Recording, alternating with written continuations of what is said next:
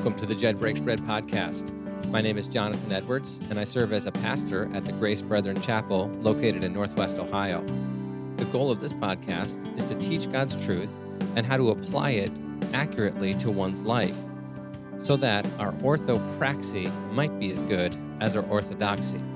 May you be blessed as you contemplate God's Word. Greetings, saints and fellow bondslaves of Jesus Christ. It's a joy to be with you again today, and I'm going to be discussing a topic that I think many of my younger listeners will be interested in hearing. And if you happen to be an older listener, maybe this is something that you could share with your children who are of childbearing age. The topic that I want to discuss today concerns the issue of how many children should I have? How many children should I have? What is honoring to the Lord when it comes to family planning? And the reason for this topic today happens to be the fact that over the last number of weeks, my wife and I have just received several questions from some of our friends who are younger than us, some of our friends who are still in the family planning stage. And we've had to sit down and think through what to tell them from the scriptures. And to be fair, we've also spent a number of hours together as a married couple talking through the biblical principles and issues that led us to different conclusions regarding family planning and trying to find real guidance for what we should do as Christian parents who want to honor the Lord in our marriage and in our family. So I think this topic is really important today because there is a secular movement, a secular perspective. And when I say secular, I mean non-Christian. It comes from a non-biblical worldview.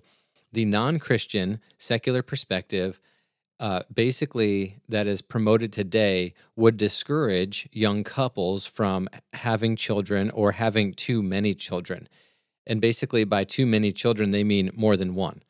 So there is a movement to limit the number of children that a couple has to like one child. And if you're aware of world history, within the past 40 years, the country of China tried to limit the population growth of their country by basically having the one-child policy, by which every married family was only able to have one child. And abortion was rampant in China.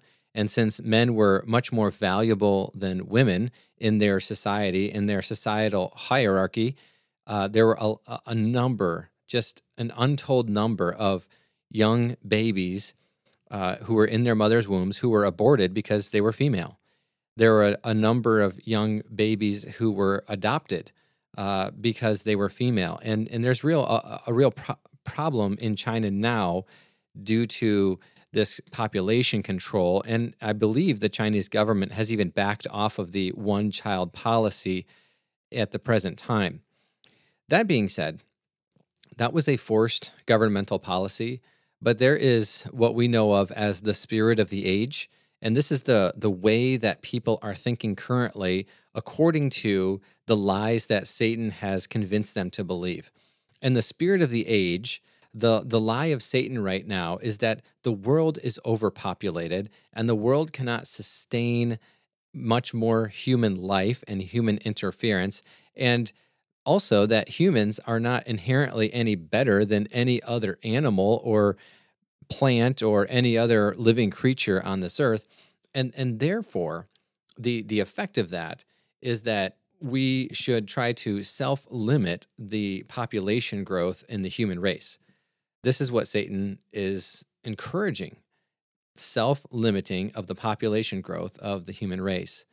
So I want to look at this particular issue from a biblical perspective and ask ourselves, does God have anything to say about how many children I should have? Are there biblical principles that would apply to me? And is, in fact, the world limited in the number of people that it can hold? So I guess I'm going to try to answer that from the perspective first of answering, should I even do family planning? Should I even do family planning? And I would say the answer is yes. you should do family planning. And the first step of family planning is to attempt to procreate. All right. The first step to family planning is to attempt to procreate. This is the first command that was given to our human parents all the way back in Genesis chapter 1. Genesis chapter 1, beginning in verse 26, we find these words written.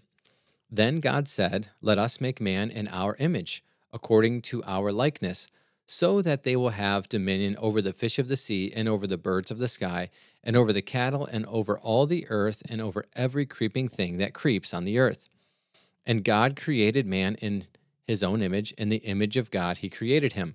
Male and female, he created him. So we understand right off the bat that both men and women are made in the image of God, and they share God's likeness, and they have a purpose. They have a purpose to exercise dominion over the fish of the sea and the birds of the sky and over the cattle and over all the earth and over every creeping thing. So man has been given a special place by being made in the image of God. No other created being is like that. And man has also been given a special command to rule over the creation. Now, how is man going to exercise that rule over all of the creation? Well, God explains that in Genesis 1:28. God blessed them and said to them, "Be fruitful and multiply and fill the earth and subdue it." Those words, be fruitful and multiply and fill the earth and subdue it, those are all what we call imperatives in the Hebrew language. They are commands. So this is a command from God to the first parents to be fruitful and multiply, which means they must procreate. They must attempt to procreate. God did not want his creation to be unfilled. He wanted mankind to procreate and then to spread out over the whole surface of the earth in order to properly exercise dominion over the creation that he made. Now, this happened rather quickly after the creation of the world. So we have in Genesis 1 and 2 the explanation of God's creation of the world and all that is in it, and the universe and the stars, etc., etc. Genesis chapter 2, we see the specific and direct creation of mankind and the commission that God gave to them. And at the end of Genesis 2, we see God bringing the man and woman together in a union that we call marriage. And the purpose of that union, number one, was so that there could be companionship between the husband and the wife. That is the one flesh union. And the second purpose of that is so that they could procreate and fill the earth and fulfill the command that God had given. And this happened rather regularly, all from Genesis 3, Genesis 4, Genesis 5. We find the record of man's procreation. And when we get to Genesis 6, 7, and 8, we see that man at that time had sinned so grievously that God needed to judge them by wiping them off the face of the earth. And he sent a global flood to do that. Now, there was a man whose name was Noah, who was righteous in the eyes of God, who walked with God. And Noah and his 3 sons worked on building an ark. And this ark provided deliverance for Noah and his wife, his 3 sons and their wives, and representatives of every kind of animal that God had made. Now, the flood happened, okay? It was about 370-day event, 371-day event. And after the flood, what did God say to Noah and his sons? Genesis chapter 9. What did he say to them? Let me read it to you. Genesis 9. God blessed Noah and his sons and said to them, "Be fruitful and multiply and fill the earth." This is God's command to mankind, that they be fruitful and multiply. So if the objection that the secular mind raises is that, the world is overpopulated, God would have never given the command to be fruitful and multiply and fill the earth if he thought the earth could actually be overpopulated. The issue that we face today with quote-unquote overpopulation is the fact that there are sinful men who are ruling different regions of the world, different countries, and these men, due to their sin and their greed and their corruption, do not appropriately share the resources that are available to their people. So it's not as if we have an overpopulation problem. Rather, we have a sin problem that has caused some to hoard resources and not to share those resources appropriately with others. Do I think that the earth could be overpopulated? No. I think that God has given us everything that we need on this earth to sustain life and to sustain an incredible population. This earth is extraordinarily fruitful. Even as it is under the curse of sin at the present time, this earth produces an incredible amount of food and shelter for the human inhabitants and the animal inhabitants of this world. So I believe that the first thing a young couple must consider is the command of God to be fruitful and multiply. This is your responsibility as a young couple. Now, we're going to take that command and we're going to add another principle to it, okay? And the second principle we're going to add to it is this. We are going to say from the scriptures that we can discern that God has commanded that we practice good stewardship over that which he has given us. All right, and this is evident in the verses that we already read. God says that we are to exercise dominion and subdue the earth. That is a command for management. That is a command for oversight. That is a command to do what is appropriate in order to rule well in God's place visibly on the earth. So God is ruling sovereignly in heaven over the whole universe, over the whole world, over all the affairs of men. But God has granted some of his sovereignty. He has granted some of his authority to mankind. And he says to mankind, rule well in the area in which you live. Okay. Now, I understand that we're not all politicians. We're not all rulers of civil authorities. But we do have a unit that we can rule, and that is the unit of the family. Every family is an autonomous unit. It is made up of a husband and a wife and their children. The husband is the head of the family. The husband is the leader of the family. The husband represents God to the family and the family to God. This is a critically important role. Notice in Genesis 2:24, the husband leaves his father and mother. So he moves out from under the authority of his father, and he is joined to his wife, and he establishes a new authority. And so husbands, we have a responsibility to practice good stewardship over that which God has given us. We must practice good rule over that which God has given us. And so these phrases, dominion, exercise dominion, practice good stewardship, these are synonyms that describe all that we are to do in relationship to that which God has put in our possession or under our authority. I'm going to focus on the word stewardship because I think it's a good New Testament term. And I think in the age in which we live, it accurately encapsulates the management of both time, money, and material resources, okay? And you could even put in spiritual resources as well, because I think there's an example in the New Testament of stewarding your spiritual resources well. So the word steward means to exercise care and management over those things that have been entrusted to you. I believe, as I already mentioned, that this is an advancement of or the application of the second command that God has given to our first parents. We exercise dominion over the earth, Genesis 1:28 and 29. And so to be a steward is to exercise care and management in a way that brings glory and honor to God. What is pleasing to God? Whatever is pleasing to God, that's what I should do. That's how I should exercise stewardship. Now, we find this word steward or stewardship used frequently in the New Testament, okay? And let me give you some of the different examples of how it is used. In 1 Corinthians 4:7, Paul says that he and his companions have a responsibility as stewards of the Great Commission. They have a responsibility to preach the gospel. That is what God has called them to do, and they will be judged on their stewardship of that task.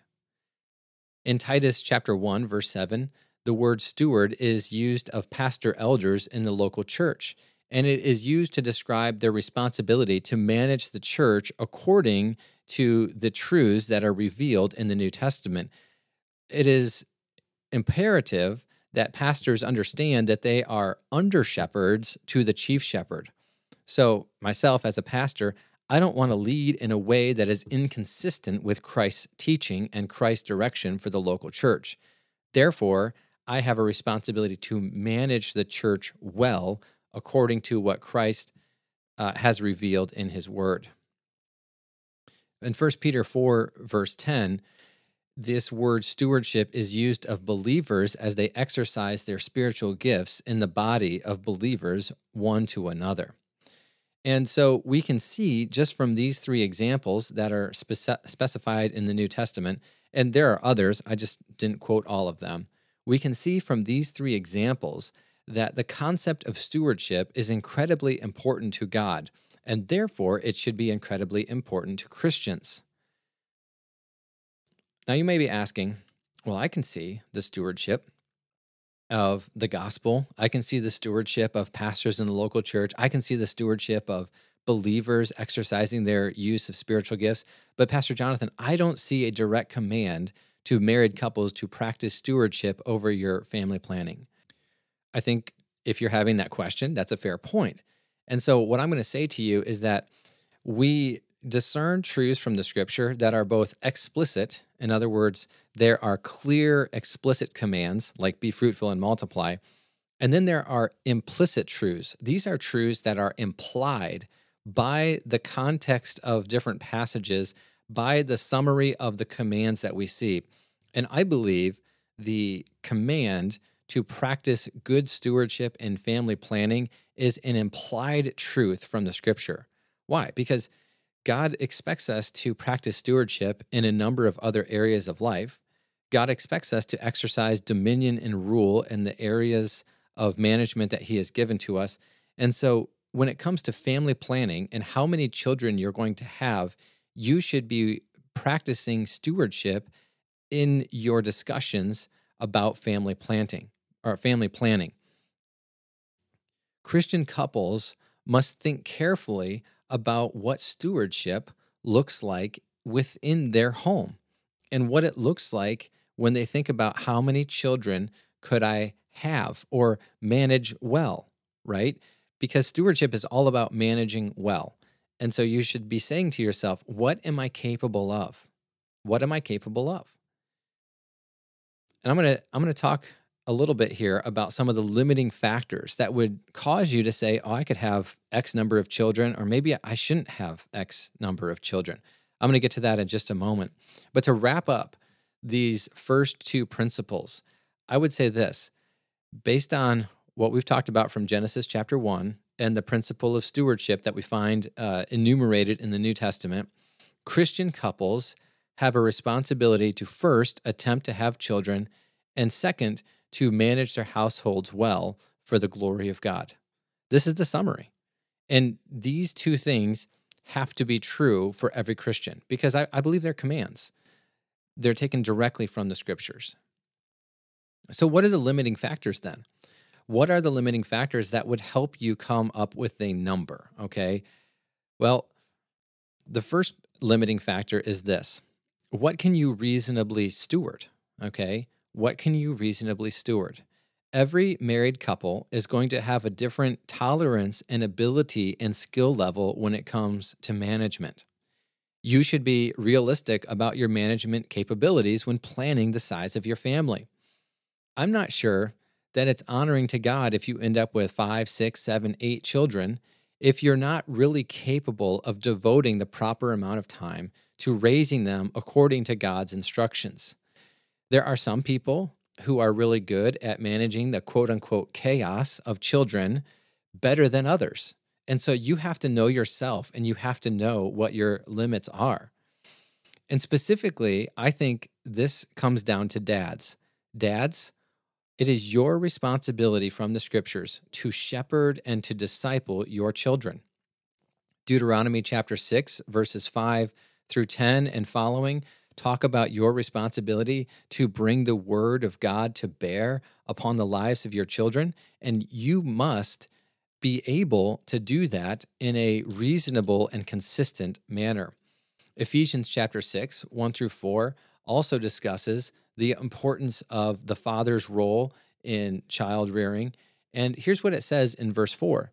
Fathers, do not provoke your children to anger, but bring them up in the discipline and instruction of the Lord. We often think about mothers being the primary nurturers and caretakers of children, and that is true. That is one of their primary roles and responsibilities. But look at this command. It's not given to mothers, it's given to fathers. And so, men, you need to understand what your capabilities and limitations are. Can you devote a significant portion of time to 5, 6, 7, 8, 9, 10 children? Maybe you can, and God bless you. But maybe you can't. And it would be more honoring to God if you said, I can only have 2 children. I can't manage more than 2. That would be dishonoring to God. It would be unfair to that 3rd child. Now, could you make it work? Sure. Does God help us in our frailties and weaknesses? Of course he does. But I think this is a question that fathers need to realistically ask. What can I steward? And so it may be that husbands are the limiting factor on the number of children that a couple chooses to have. So we have, what can you reasonably steward? And then related to this is, what can you reasonably afford? I haven't met a single person who has told me that raising children is cheap. Everybody knows that raising children is expensive, okay? And as a family, you and your wife need to decide what are the financial resources that you have available to raise children. If you have 6 children, do you think that you could reasonably afford to feed them the appropriate nutrition? And I'm not even, I don't even want to get into the issue of, is there a government program that would help me feed my children? I understand those things exist, but I'm leaving that out of this conversation. I want you to look at, hey, if it's just me and my wife, what can we reasonably afford? 1 Timothy 5:8 says this, if anyone does not provide for his own, and especially those of his household, he has denied the faith and is worse than an unbeliever. This is a serious statement. Husbands and fathers, you need to think about this. What can I afford when it comes to raising children? And it's putting food on the table, it's clothing them, but it's also giving them some experiences that would help them grow and mature as adults. There's not a command to give your children music lessons or to put them into sports, but those are things in our present culture that are very important for children to be a participator in. And so what can you reasonably afford? You need to think that through as you consider the number of children that you have. And if you're like, man, I can't afford to have kids, you need to say, well, can I get a different job? Could I work more hours? Is there a way that I could better myself so that I could have the number of children that I really want and also give them the appropriate upbringing that would also honor the Lord? Now, having said all that, I want to point out that there is a very popular trend right now amongst millennials, of which I am an old millennial. I'm 38. I was born in 1985, so I'm definitely an older millennial. There's a trend amongst millennials and Gen Zers, that's the generation behind me, which says, I can't afford kids because they're too expensive. And so many millennials and Gen Zers are saying, I can't afford children at all because they're too expensive. But they say this and also live very, what I would consider, luxurious lifestyles. They want to live the luxurious lifestyles that their parents or grandparents are living by going out to eat a lot, by buying very fancy clothes or having brand new cars or having a really big house. They want to have this, what I would call lifestyle inflation, And because they want that lifestyle inflation, they say, well, I can't afford to have children. I think that's the wrong attitude. I don't think that's an attitude that honors God. Couples should be willing to sacrifice certain luxuries in their own personal lives in order to have children. I know that if my wife was on this program right now, she could talk about luxuries that she would like to have, but she has foregone because we want to spend money having our children do certain things. I could talk about different luxuries I would like to have, but I've foregone them because I think that it's more important to invest my time and financial resources into my children's lives at this point. You understand, hopefully, that you get your children for 18 years. Maybe they stay a little bit longer, but you only have a very limited amount of time with them. I think about this right now. My youngest child is 6. He's soon to be 7. So if he stays with us for 12 more years until he's 18, I'll only be 50 when he moves out. And that's my youngest child. And so I'm thinking, well, what's the average lifespan? 76, 77?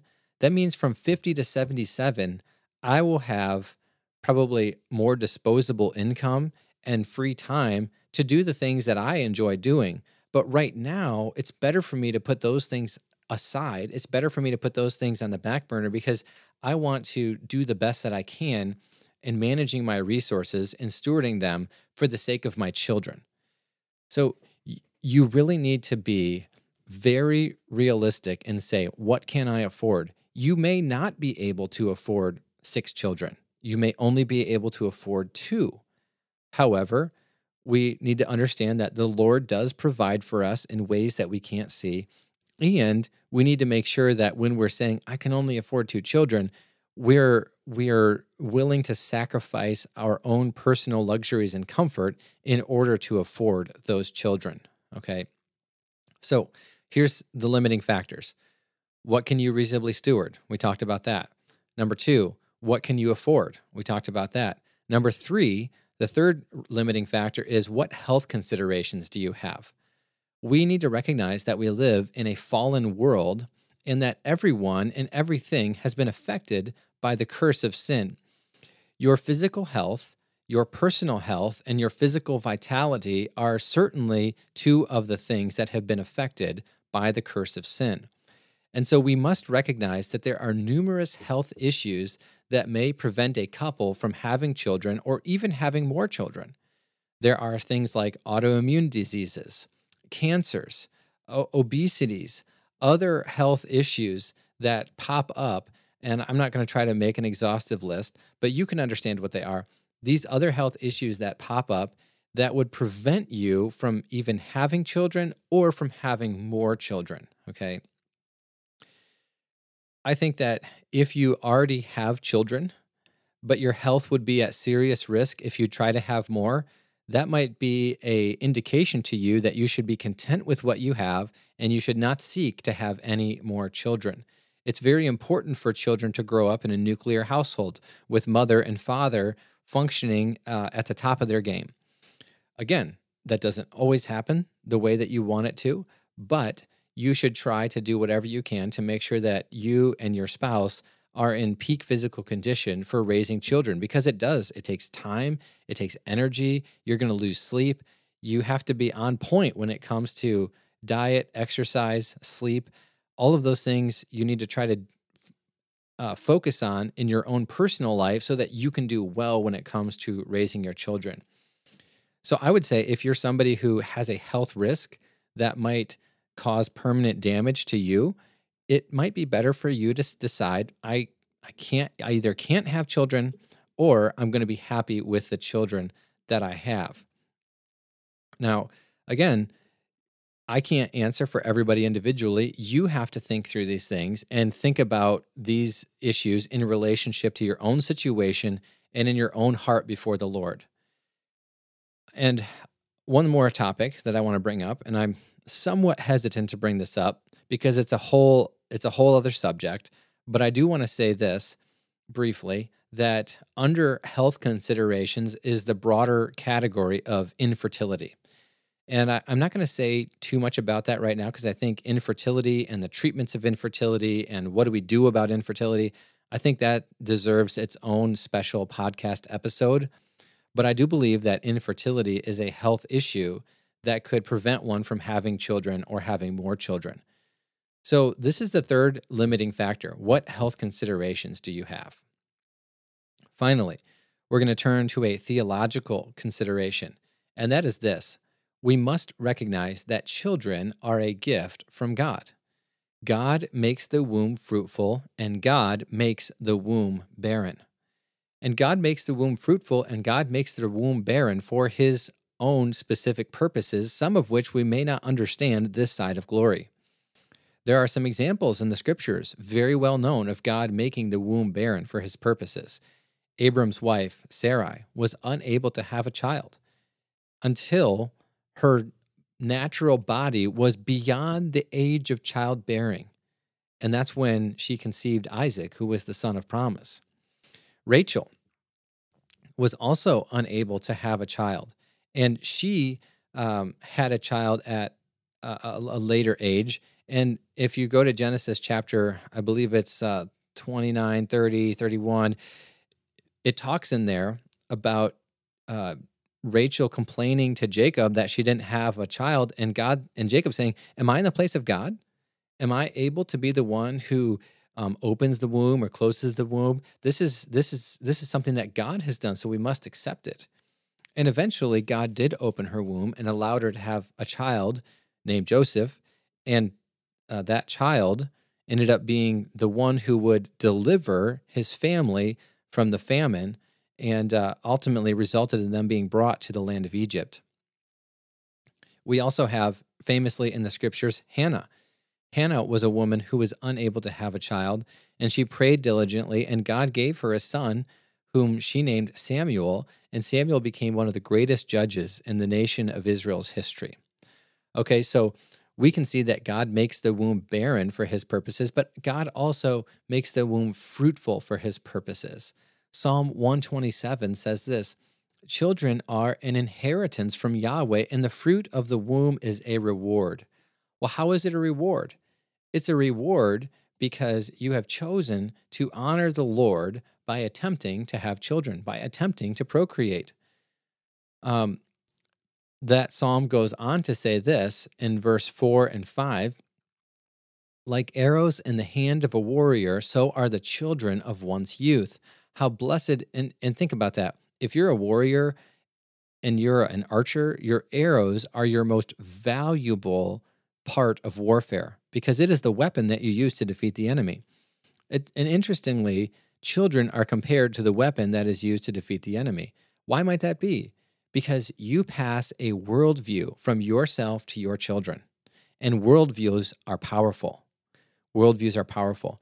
If you have children and you teach them the principles and the truths of God's word, and they understand a biblical worldview, that is a powerful force to combat Satan and his anti-biblical worldview that is promoted in the world. Okay, now verse 5 says this: "How blessed is the man who fills his quiver with them. They will not be ashamed when they speak with enemies in the gates." And I love this verse 5 because it says, "How blessed is the man who fills his quiver with them." This isn't in principle for unregulated procreation, but one of regulation. You ask yourself, how many quivers or how many arrows can your quiver hold? How many arrows can your quiver hold? Well, I don't know. You have to decide that. I just from a purely secular example, I'm a bow hunter. I've always liked quivers that have 4 arrows, and I ended up having 4 children. That just was a coincidence. But I've never liked having the quivers that are like 6 arrows, 7 arrows. I find for the type of hunting that I do, that's far too many arrows, far too much stuff on my bow. I don't like that. Okay, you need to decide how many arrows fit into your quiver. This is a principle of regulation. And you know what? Your quiver is different than somebody else's quiver, is different than somebody else's quiver. But one thing that is commonly true is that when your quiver is full, you are blessed because the fruit of the womb is a reward. It is a blessing. It is an inheritance that Yahweh has given you. And so if you are going to plan to have a certain number of children that you think you can reasonably steward and you can reasonably afford, and you understand that they're a gift from God. Because look, there are couples who want to have children who are unable to because God has prevented them for one reason or another, or they are infertile or some such thing. But if you look at all of that we've discussed in this episode so far, the principles of attempting to procreate and practicing good stewardship, and then you look at the limitations, you're going to come to this conclusion: I need to do some kind of family planning in order to honor the Lord. What is family planning? Well, it's exercising some kind of birth control. Okay, and this is also a topic for another episode, but I would be remiss if I didn't mention it, because when you're listening to all these things, it means that there are going to be times that you have sexual intimacy that is not for procreation, and that's absolutely appropriate. One of the reasons for sexual intimacy is procreation, but one of the reasons for sexual intimacy in the scriptures is mutual satisfaction and enjoyment, and to be close to one another, and to be bonded spiritually, emotionally, and physically. And so if you just tie sexual intimacy to procreation, and you think that's what it's all about, you'll come away with a misunderstanding of how many kids I should have. You won't think that it's right to practice any form of family planning, when in fact, I think the Bible gives a lot of latitude for practicing family planning based on all these principles that I've listed out for you here. Now, what do we say in conclusion to all these things? I'm reminded of what Paul writes regarding Christian liberty in Romans chapter 14. Okay, and I might do a podcast on Christian liberty, but just very briefly, Christian liberty is: how do you make decisions regarding issues that the Bible neither prohibits or promotes? Okay, so there are things that we encounter in life that we can't find an explicit command to do or not to do. Those types of things would be liberties. Here's what Paul writes at the end of Romans 14. He says, "The faith that you have as your own conviction before God. Happy is he who does not condemn himself in what he approves." Every Christian couple must think through this issue of family planning. How many children should I have? And they should think through it in light of these truths, also with an eye of prayer and supplication to the Lord, and saying, "Lord, what conviction do you give us? What should we do that honors you?" And the faith that you have, which is like, how many children should I try to have? That faith have as your own conviction before God. Don't place that burden on somebody else. And don't let anybody else place their burden or expectation upon you. You should be happy if you don't condemn yourself in what you approve. That means that you will be blessed, that you'll have a joyful life, as if you're not doing things or taking a course of action that you do not believe you have a clear conscience to take. So, young families out there, young couples, I would challenge you to think through these biblical principles of family planning. And when it comes to answering the question, how many kids should I have? That's a decision that is totally between a husband and a wife. And I may have a preference, but that worked out for me, but your preference may be different from mine based on all the things that I have. And we need to allow each other freedom to plan our families differently according to our own abilities, giftings, and financial resources. I hope that this was helpful for you. And I'm going to try to make a plan to do some podcasts on these topics that I brought up and mentioned, but didn't have an opportunity to really explore. And so if you have any other topics or things that you want to share, I trust that you would just send them to me at mrjed2007@gmail.com. Send me those suggestions or leave a comment underneath this post. And very much appreciate your listening and your feedback. God bless you as you keep serving Him.